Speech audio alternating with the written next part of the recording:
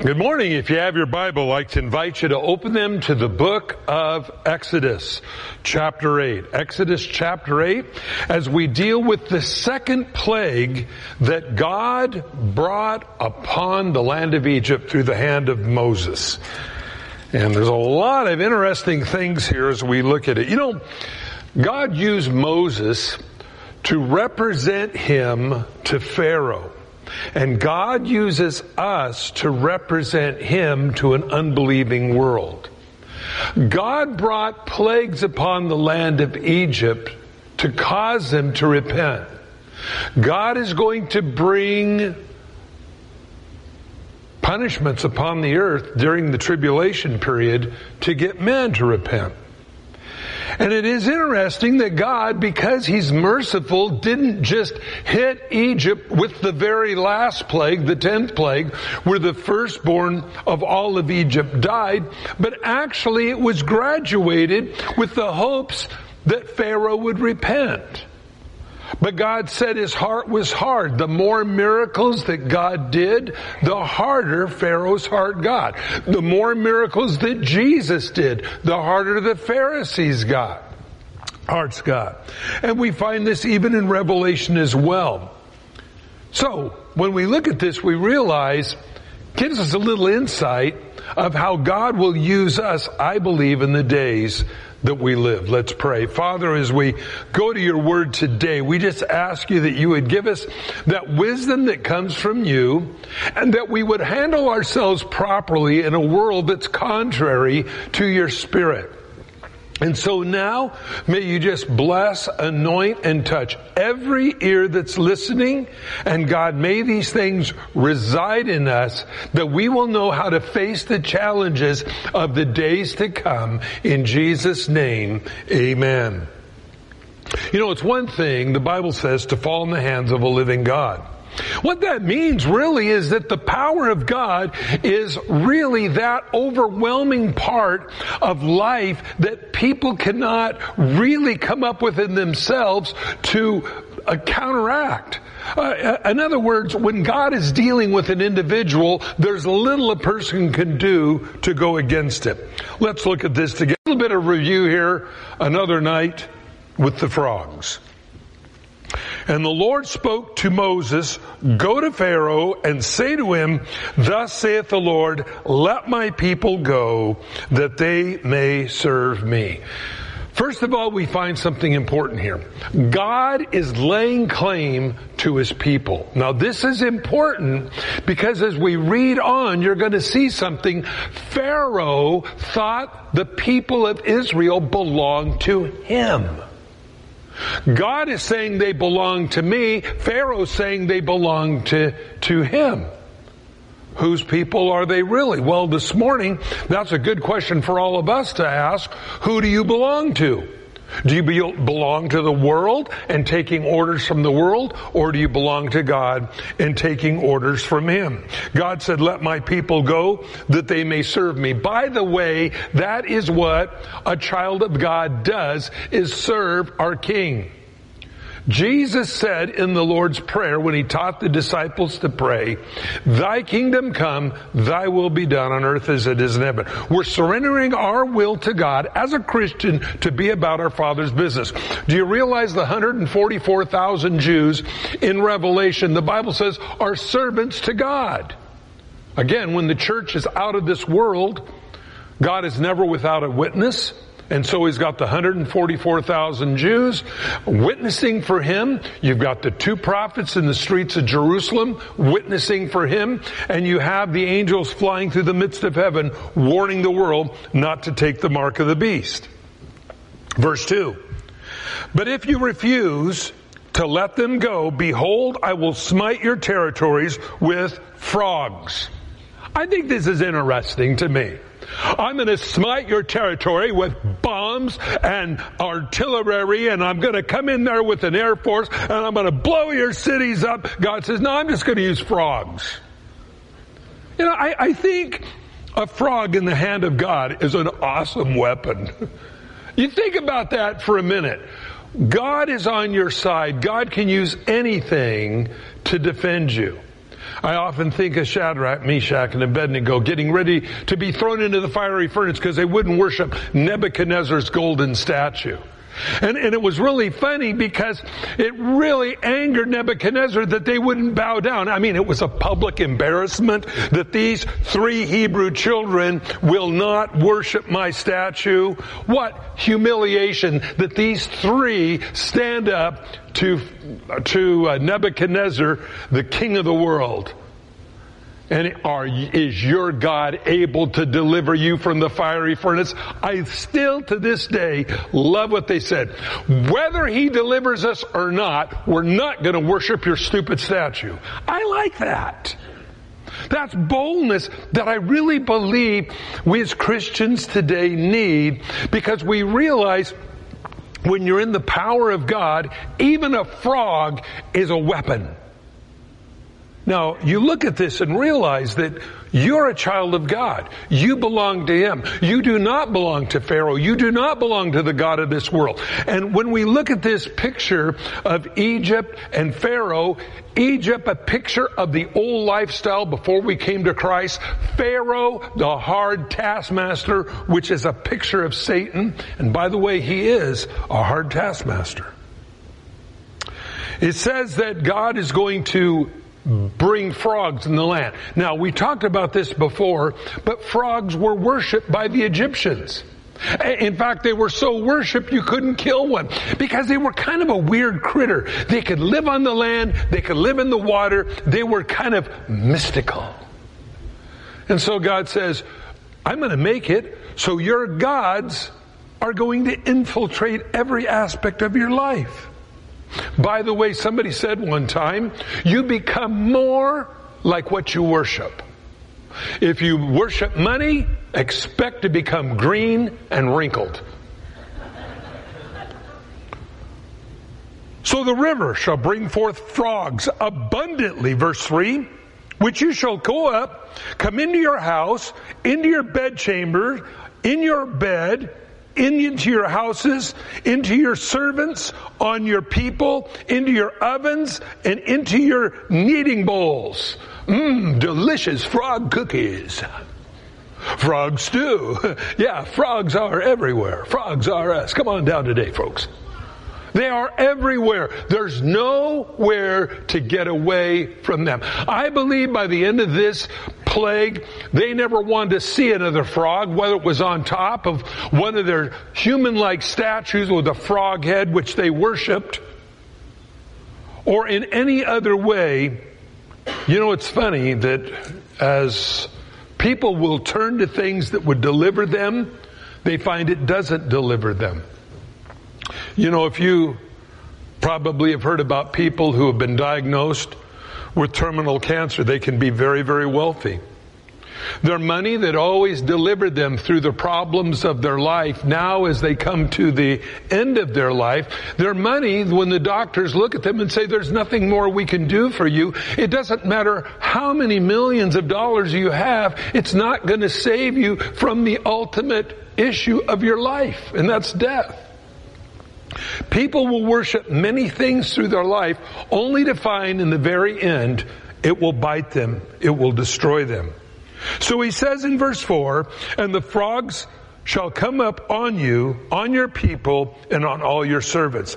And then the Lord spoke to Moses, say to Aaron, stretch out your hand, your rod over the streams, over the rivers, over the ponds, and it shall cause frogs to come up on the land of Egypt. So Aaron stretched out his hand on the waters of Egypt. The frogs came up and covered the land of Egypt.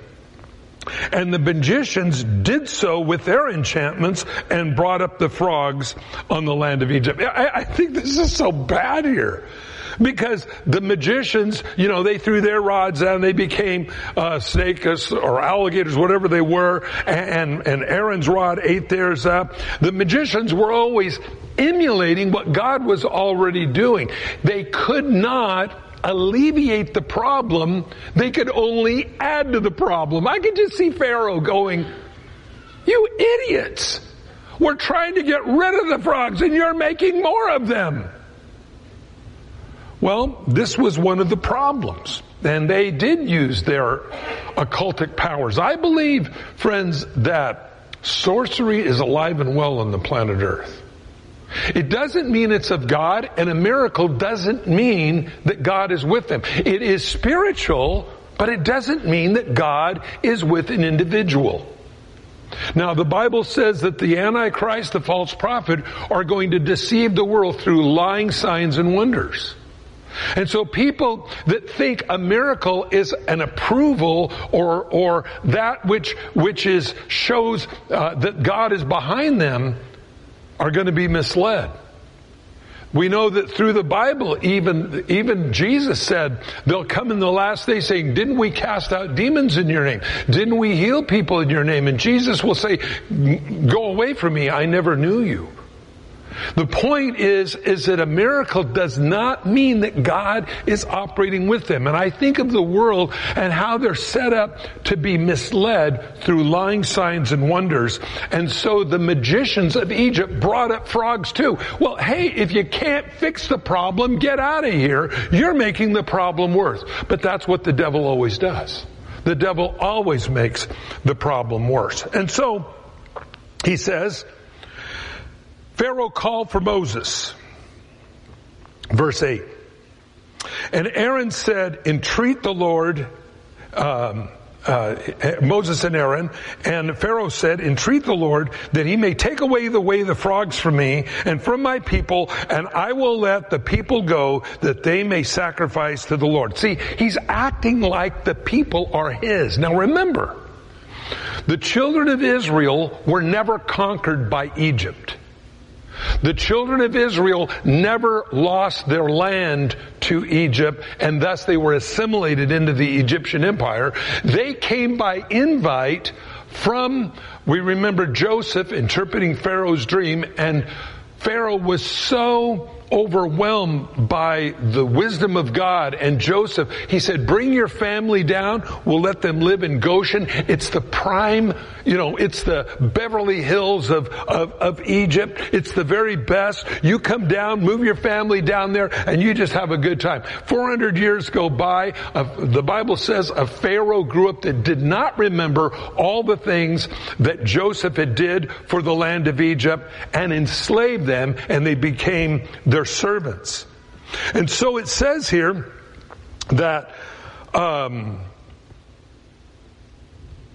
he was really sick of the frogs. And so he says, ask the Lord or entreat the Lord, make intercession for me. And Moses said to Pharaoh, verse 9, accept the honor of the saying which I shall intercede for you, for your servants and for your people, to destroy the frogs from you and your houses, that they may remain in the river only. And so he said, tomorrow. Thus you have another night with the frogs. He said, tomorrow, come back tomorrow. And he said, let it be according to your word, that you may know that there is no one like the Lord our God. And the frogs shall depart from you, from your houses, from your servants, from your people, and shall remain in the river only. Then Moses and Aaron went out from the Pharaoh, and Moses cried out to the Lord concerning the frogs which he had brought against Pharaoh. And so the Lord did according to the word of Moses. And the frogs died out of the houses and the courtyards and out of the fields, and they gathered them up in heaps, and the land stank. They wanted their little frog gods, and now their frogs are a stinky god. But when Pharaoh saw that there was relief, he hardened his heart and did not heed them as the Lord had said literally that he would. Verse 16. So the Lord said to Moses, say to Aaron, stretch out your rod and strike the dust of the earth, that it may become lice throughout all the land of Egypt. Now I think this is interesting because I think probably Pharaoh thought, hey, I got away with it. This time you don't find Moses and Aaron going to Pharaoh concerning the next plague. He just said, oh, he's going to shine us on, bang, then you get this one. And so he did so. Aaron stretched out his hand, his rod, and struck the dust of the earth, and it became like lice on a man, beast, and the dust of the land became lice throughout all the land of Egypt. By the way, rendering the priests of Egypt unclean so they could not sacrifice to their gods. When you're covered with bugs, you don't go in before your God and say, hey, I'm covered with bugs, let's do something here. So God is really not only attacking the gods of Egypt, but he's also attacking the priests of Egypt in that he's rendering them incapable of interceding for the people of Egypt. And now it was so he goes on and he says here, the lice was throughout all the land of Egypt. Now the magicians so worked with their enchantments to bring forth lice, but they could not. So there were lice on man and on beast. And the magicians said to Pharaoh, this is the finger of God. But Pharaoh's heart grew hard. He did not heed them, just as the Lord said. It's funny that people will reject God in the many callings of God. It's funny that sometimes people will cry out to God when they have a problem in their life. Oh God, I'll serve you. If you get me through this scrape, I'll come and I'll serve you and I'll do all kinds of neat things for you and I'll turn my life around. And so God delivers them, but like Pharaoh, they change their mind. They have a change of heart and they say, nah, I'm all right now. I don't need you, God. But the hits just keep on coming. Well, that's what happens here. Now they're hit with lice that covers everything.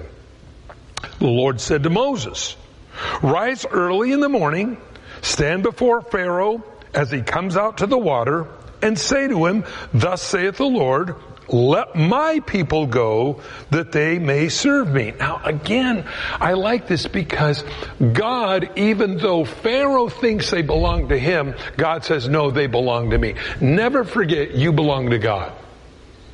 You might feel like you belong to the bank. You might feel like you belong to the credit card company. Listen, you belong to God. And I think that's really important to always remember who's your daddy. Because if you forget who you are, you will then be misled by someone you're not. And I really believe that again, when we look at this story, God, even though, now you've got to remember something, in the land of Israel, in the people of Israel, not everyone was serving him. Not everyone was serving him 100%. But God still called them his people. There's a lot of times when all of us in our lives, in our relationship with God, we don't serve God 100%. But we still belong to God. And I just want to encourage you to remember that because you belong to God, God's favor is upon you. And because God's favor is upon you, and he is your dad, and because he's your dad, as any father here will correct their child when they get out of line, your daddy in heaven will bring you back if you're willing to receive the chastisement of the Lord. The Bible says if we are not chastised by God, we are illegitimate. That means we don't have a dad. But because we have a God in heaven who loves us, God will in some way bring us back around to serving him. A lot of times people say, well, how does God do that? I don't know. God has a lot of different ways of bringing us, getting our attention back to him. Now it's funny, the Bible said it's the goodness of God that causes a man to repent. Think about that for a minute. The goodness of God. I remember reading about a guy who was a very well-known athlete, and he said he knew about God, but he said he looked at his life, the money that he made, the wife that he had, the baby that he just had, and I remember this statement he made. He said, I looked at all this, and I knew I had to thank someone for it. It didn't just come by accident. That I had a great job, that I had a beautiful wife, that I had a baby that was healthy. He said, I knew it had to be at the hand of something, and I sought to know who God was. The goodness of God causes a person to repent. And when he began to say those things, I thought, how is it, God, that you do those things? You put in our heart a willingness to say thank you. And I believe even our forefathers, when we have Thanksgiving season here in a few more months, that there was something within the heart of man that wanted to say thank you to God. I believe God has ways of bringing us back into His purpose and bringing us back into his idea and the best for us. So he rose up early and went and did just as he said, let my people go that they may serve me.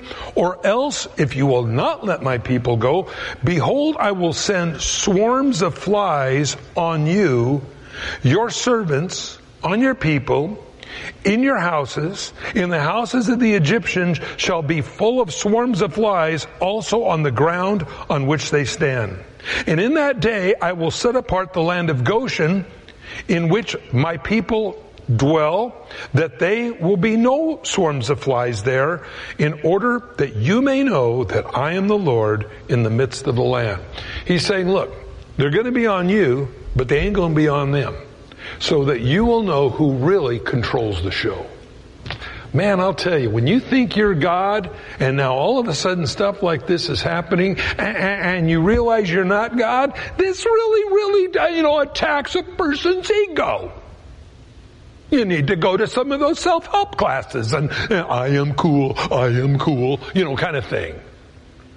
Because poor old Pharaoh now is really slipping away. See, he thought he was God. Everything that he would say would happen. Now everything he say isn't happening. It's funny how God gets a person's attention. It's funny how a person can go through life without God, thinking they're wheeling and dealing. I'm the winner. I'm the man that's in control. Don't talk about my future. Don't talk about my soul. Well, and then all of a sudden things start going wonky in a person's life. And all of a sudden they realize that, maybe I don't have everything by the tail as I thought. Well, this is what's happening to Pharaoh right now. Now, that leaves a person into two places. One, either repentance or two, harden your heart. And this is where Pharaoh goes sideways. He hardens his heart. And so, I will make a difference between my people and your people. Tomorrow, this sign shall be. By the way, I don't know if you've noticed this as we're reading along, the succession of these plagues is relatively close. In other words, it wasn't over periods of years that this stuff was going on. It was a period of just a few days. The hits just keep on coming. And so he says, I'll make a difference between my people and your people. Tomorrow this sign will be. And the Lord did so. Thick swarms of flies came into the house of Pharaoh, into his servants' houses, all the land of Egypt, and the land was corrupted because of the swarms of flies. They are disgusting. Have you ever seen those really cool salt guns? They're called assault guns for flies. And you put regular table salt in them, the little crystals of salt, and you cock it and you aim it at a fly and it just kills it. They're neat. I like those things. I don't think you can do enough bad things to flies. They just, but anyway, they were everywhere.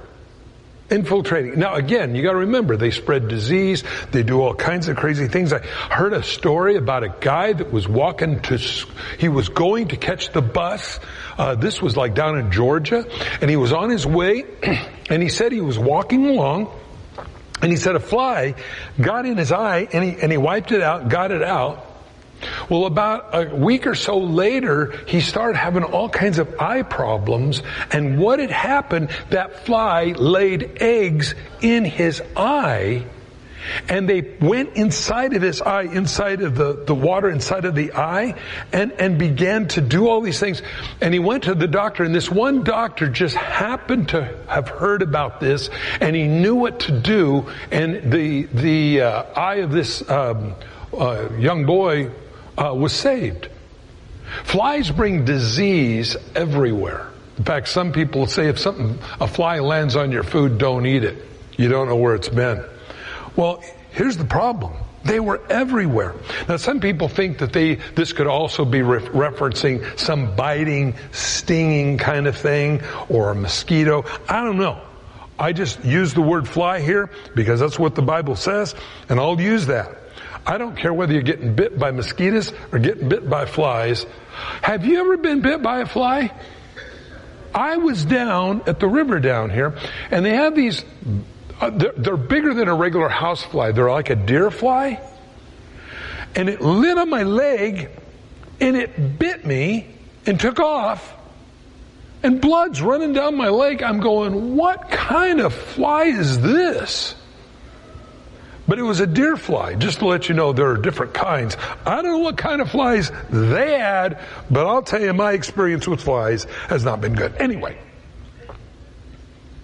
the land was corrupted by the swarm of the flies. Verse 25. Then Pharaoh called for Moses and Aaron and said, go sacrifice to your God in the land. And Moses said, it is not right to do so. Now what Pharaoh is saying here is, okay, I'll give you guys a day off to go sacrifice. He didn't say they could go and leave 3 days like the original command from God was. He just said, oh, okay, just take your day off and go serve your God. Moses said it's not right for us to do so. For if we would be sacrificing the abomination of the Egyptians to the Lord our God, if we sacrifice the abomination of the Egyptians before their eyes, they will they not stone us? In other words, they worship cattle. They were pantheists. But God required blood sacrifice because without the shedding of blood there is no remission of sin. And so Moses is saying if they see us making an animal sacrifice which is worshipped by the Egyptians, will they not want to stone us because we're killing their gods in our worship of ours? So, we will go 3 days' journey into the wilderness and sacrifice to the Lord our God as he will command us. And Pharaoh said, I will let you go that you may sacrifice to the Lord your God in the wilderness, only you shall not go very far away. Intercede for me. So he says, okay, I'll let you go. You can't go very far, but get rid of these flies. So Moses called Ridex. No. Then Moses said, indeed, I'm going out from you, and I will entreat the Lord. I will intercede. By the way, this word entreat means to intercede.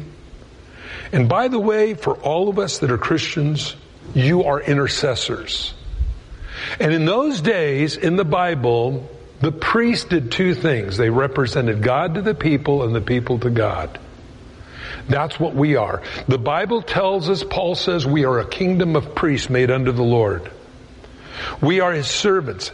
And when we say servant, what does that mean? Well, I'm out, scrubbing the parking lot for you, God. No, what it means is that what we would do, like a priest would do, you represent God to the people and the people to God.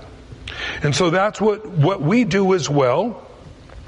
I'm going out from you, and I will entreat the Lord that the swarms of flies may depart tomorrow from Pharaoh and the servants from his people, but let Pharaoh not deal treacherously with us anymore in not letting the people go to sacrifice to the Lord. So Moses went out from Pharaoh and entreated the Lord, and the Lord did according to the word of Moses. He removed the swarms of flies from Pharaoh and from his servants and from his people.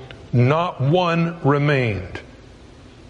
But Pharaoh hardened his heart at this time also, neither would he let the people go. Wow, you see this guy over and over again saying, I'll do one thing, then God does what he asks, and then he changes his heart and hardens his heart before God. Then the Lord said to Moses, chapter 9, verse 1, go in to Pharaoh and tell him, thus saith the Lord God of the Hebrews, let my people go that they may serve me. For if you refuse to let them go and still hold them, behold, the hand of the Lord will be on your cattle in the field, on your horses, on your donkeys, on your camels, on your oxen, on the sheep, and there will be a very severe pestilence. And the Lord will make a difference between the livestock of Israel and the livestock of Egypt. So nothing shall die of that which belongs to the children of Israel. And the Lord appointed a set time, saying, tomorrow the Lord will do this thing in the land. And the Lord did this thing on the next day, and all the livestock of Egypt died. Because of the livestock of the children of Israel, not one died. Then Pharaoh sent, and indeed not even one of the livestock of Israel were dead, but the heart of Pharaoh became hard and did not let the people go. You know, it's interesting. He sent to find out if what Moses said is true. Let's go check out land of Goshen where the Hebrews are. Did any of their cattle die? No, none of them died. This to me, friends, is really important because of this reason. When God deals with the world, He deals differently with them than He does with you because you are His children. And what will happen to them will be different than what happens to you, though they're in the same proximity. God knows who belongs to Him, and God knows who does not belong to Him. That's why there's more to being a Christian than apple pie in the sweet by and by. In other words, yeah, I've got heaven when I die, but in the meanwhile, I just struggle through this life, this zoo we call living. No, that's not the way it works. The Bible says that we are His servants for a reason. Because we're His servants, God then protects us.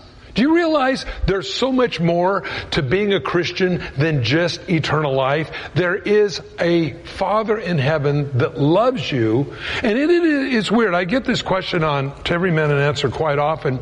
And they'll call up and they'll say, well, what is the right name for God? Is it Yahweh, Yeshua? We had another one I'd never heard of before, Yabashah or something, all kinds of kind of a transliteration between Yeshua and Yahweh. And I'm going, you know what? I feel sorry for you. Because, you see, when I was a kid growing up, everybody knew my dad as Mr. Kessler. But I knew my dad by the name Daddy. I like that. Because, see, that speaks of a personal, much closer relationship than calling God by His name. I call Him by that personal relationship. Jesus said, when you pray, pray like this, Our Father. Now remember that. That's important. Our Father. That's the way Jesus said we are to relate to our God in heaven. Not some unknowable cosmic force in the outer universe, but His Daddy. Now, why is that important? Because when the plagues come upon this world, now I'm not talking about those seal judgments, trumpet judgments, and bowl judgments in Revelation. I believe we'll be in heaven with Jesus.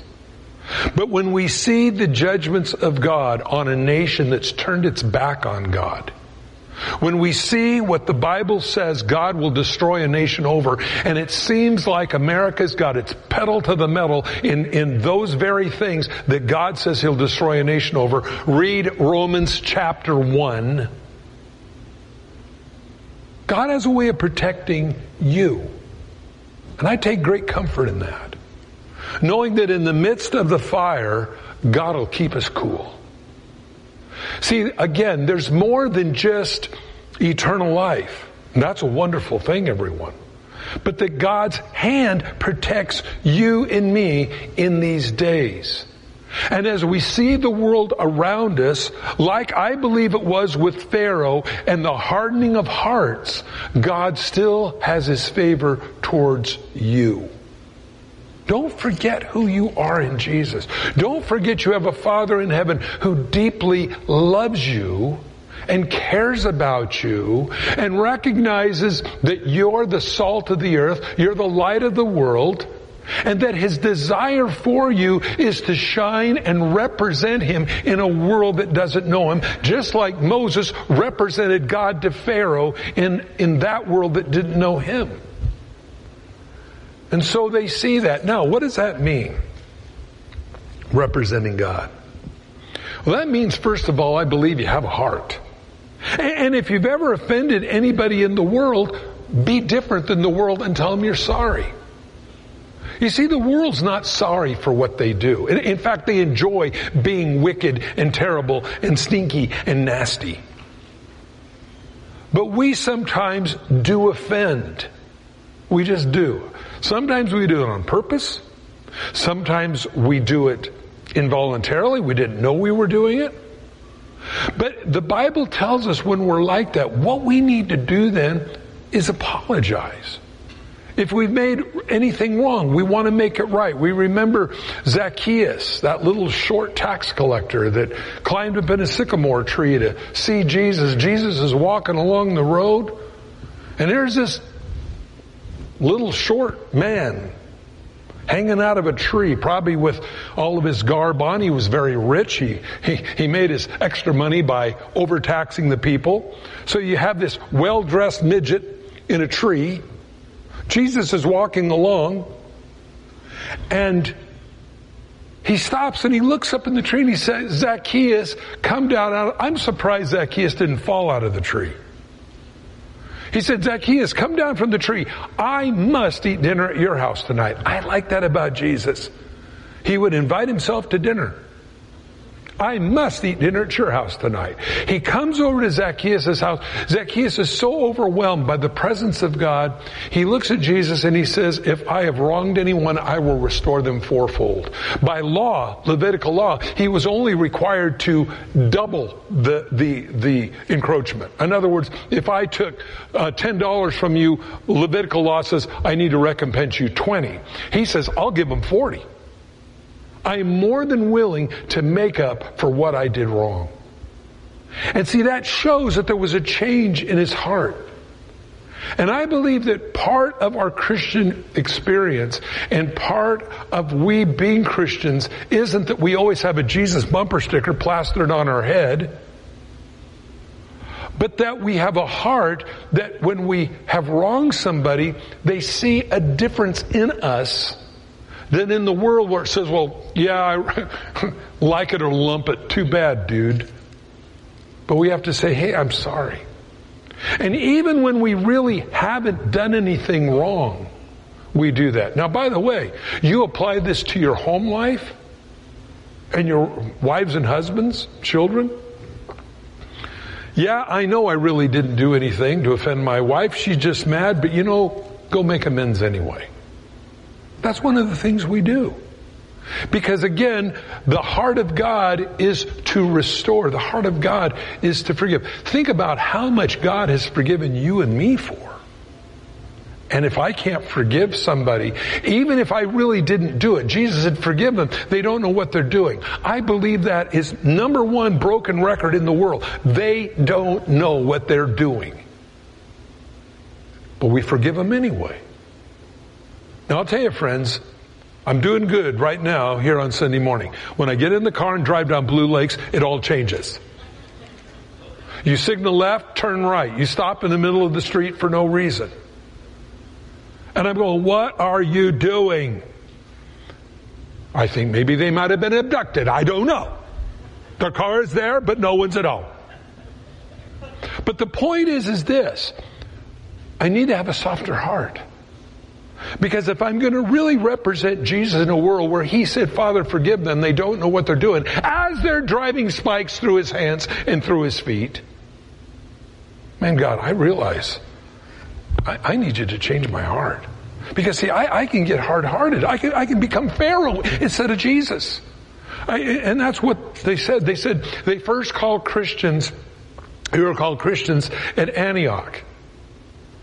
Well, the word Christian doesn't mean Christ-like. It means little Christ.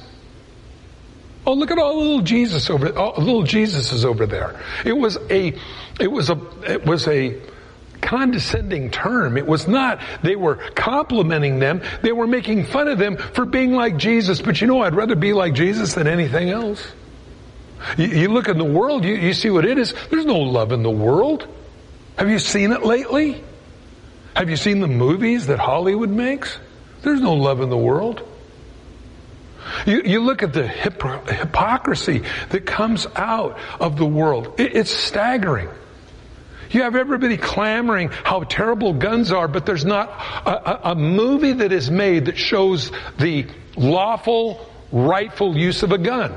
It's all distorted and warped and twisted and sick. And they want to blame us when they're the promoters of the things that are killing us. You understand that we're light and salt, friends. But if I'm going to be more light and more salt, I got to have more of Jesus. Moses represented God to Pharaoh. Now, you know, I think it's interesting when Moses continually came to Pharaoh, he didn't walk in and say, you know, Pharaoh, here I am again, you stinking rotten bum. You know, coming in like, you know, maybe a Clint Eastwood voice. Well, punk. You know, I mean, he didn't do that. He could have. I think he should have. Made a really good story in the Bible. But he came in not condescending because he met, and this is so important, he met Pharaoh where he was. I like that about God. He met Zacchaeus where he was. Moses met Pharaoh where he was. He didn't come back in and say, you low down, double two-timing, you said you'd do one thing and then you do something else. Hey, listen, he met him where he was at. Did you notice as you continue to read these different plagues, always came to him with the same message, let my people go. The message from God never changed. The way Pharaoh dealt with that is where the changes were going on. Unfortunately for Pharaoh, his heart was harder. Representing God in a world. Friends, that's what we do. I need more of Jesus, less of me. I need more of God's love, less of me. I believe one of the prime examples of being filled with the Spirit of God we find in 1 Corinthians chapter 13, the chapter on love. He says, though I speak with tongue and men of angels and I don't have love, it profits me nothing. I just become a clanging gong and a banging cymbal. He goes, I'm not doing anything right. And you look at that, and you look at all the power, the gift of healings, tongues, interpretation of tongues, gifts of miracles, all those things. Chapter 12, chapter 14 in 1 Corinthians. But right in the middle is this chapter on love. I believe that's the number one purpose of being filled with the Spirit. More love for God, more love for a lost world. And in love for that lost world, not to come to Him saying, you bunch of stupid, rotten, dumb sinners, but meeting them where they are with love and saying, hey, how can I point you to God? That's what Moses did. Moses continually went back to Him. Again, God's grace is there. He could have hit Pharaoh with the killing of the firstborn, the 10th plague, right off the line. But He didn't do that. He gave him mercy of the other 9 plagues. Hey, listen, there's 2 things for certain. There's a God. You're not Him. What are you going to do, Pharaoh? And Pharaoh hardened his heart. God meets people where they're. God met you where you're at. And if you're here this morning, and it looks like most of you are, God meets you where you're at. God will meet you where you're at. This morning, you say, well, I don't know who God is. I got drug in here by my friend or my family or whatever. But God will meet you where you're at. What is it that you need in your life for God to show you that He's real? God will do it. Well, God, give me $1 million. That's not going to help you.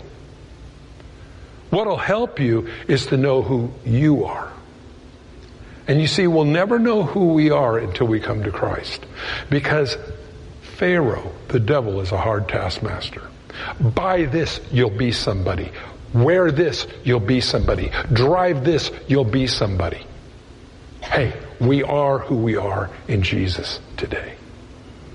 If you're not a Christian here this morning, you're being manipulated by the world. I want to encourage you to accept Christ this morning as your Savior. Best decision you'll ever make. It's a point where you say, okay, God, I've lived my life foolishly. I repent of that. And so now, instead of being like Pharaoh, instead of being a child of Egypt, I want to be your child, where God says, let my people go. You know, God would say that to the devil today concerning you if you're not a Christian. It's time to let Bill, time to let Sally, time to let Tim go, because you've held them in the darkness long enough. This morning, if you want to be let go of the darkness, life in Egypt, serving a Pharaoh that hates you, I want to invite you to pray this morning. Ask Christ into your life. Repent of the foolish way you've lived and said, Lord, for whatever time I got left, I want to live for you. And let God do that. He will. He will. He'll arrange the circumstances in your life to serve Him. If you need to pray, let's pray right now. You just close your eyes, repeat this, and God will do as you say. Father, I come to you in Jesus' name. And I invite you into my life today. I repent of the foolish way I've lived. So from this day forward, I commit my life into your hands to make me the best I can be for you. I believe Jesus died on the cross for me. His blood covered my sins, and He rose from the dead to give me life forever with you. And so now, fill me with your love. Fill me with your Holy Spirit. And so, Lord, I give my life to you. Thank you for eternal life. Keep me now in all of my ways in Jesus' name. Amen. If you prayed that, welcome to God's family. Because God loves you, and here's what He'll do. You pass from death into life. Old things pass away. Behold, all things become new. And God will begin to show you His promises each and every day. Read His Word. Good place to read is the book of John, chapter 3. Just read. Also the book of Luke. Good place to read. New Testament, Matthew, Mark, Luke, John. Read those couple of books there. That's going to bless you. All the Bible's good, but for somebody new that doesn't know the Bible very well, the book of Luke, the book of John, chapter 3 on is real good. Chapters 1 and 2 are good as well in the book of John. But to just start and read and let God speak to you will change your life. Number 2, the Bible says to be baptized, and you can sign up for the baptism in the fellowship hall. There's a list there. You can sign up against this wall when you walk through into the fellowship hall. And be in Christian fellowship. Those are the things that are going to cause you to grow. Get Christian friends, not the friends of the world, not Pharaoh's friends. You want Jesus' friends. And let Him bless you and heal you. Don't forget, as a child of God, who you are. God said, my people. I like that. He knows who belongs to Him. This morning, I just want to encourage you. Now, if you're a Christian, you got things going on in your life, you need prayer, let's pray. Let's see what God will do. We serve a big God that can deliver us. And so if you need prayer this morning, let's pray as we close in song. In fact, why don't we all stand right now? And if you need prayer this morning, I just want to encourage you to come and let's just see what God will do. We serve a God of miracles. Years ago, I went to a church in Rowland Heights out by Pomona. And I remember there was a banner across the front of the church. And it just said this, expect a miracle. I believe that. Expect a miracle. Look what God will do. You serve a God that can part the Red Sea. You serve a God that can take an old crusty dude and make him brand new inside. That's a God unlike any other God. Letting Him be King of your life. If you need prayer this morning, I just want to encourage you today. Father, for every person listening today, may you rest your Holy Spirit upon them.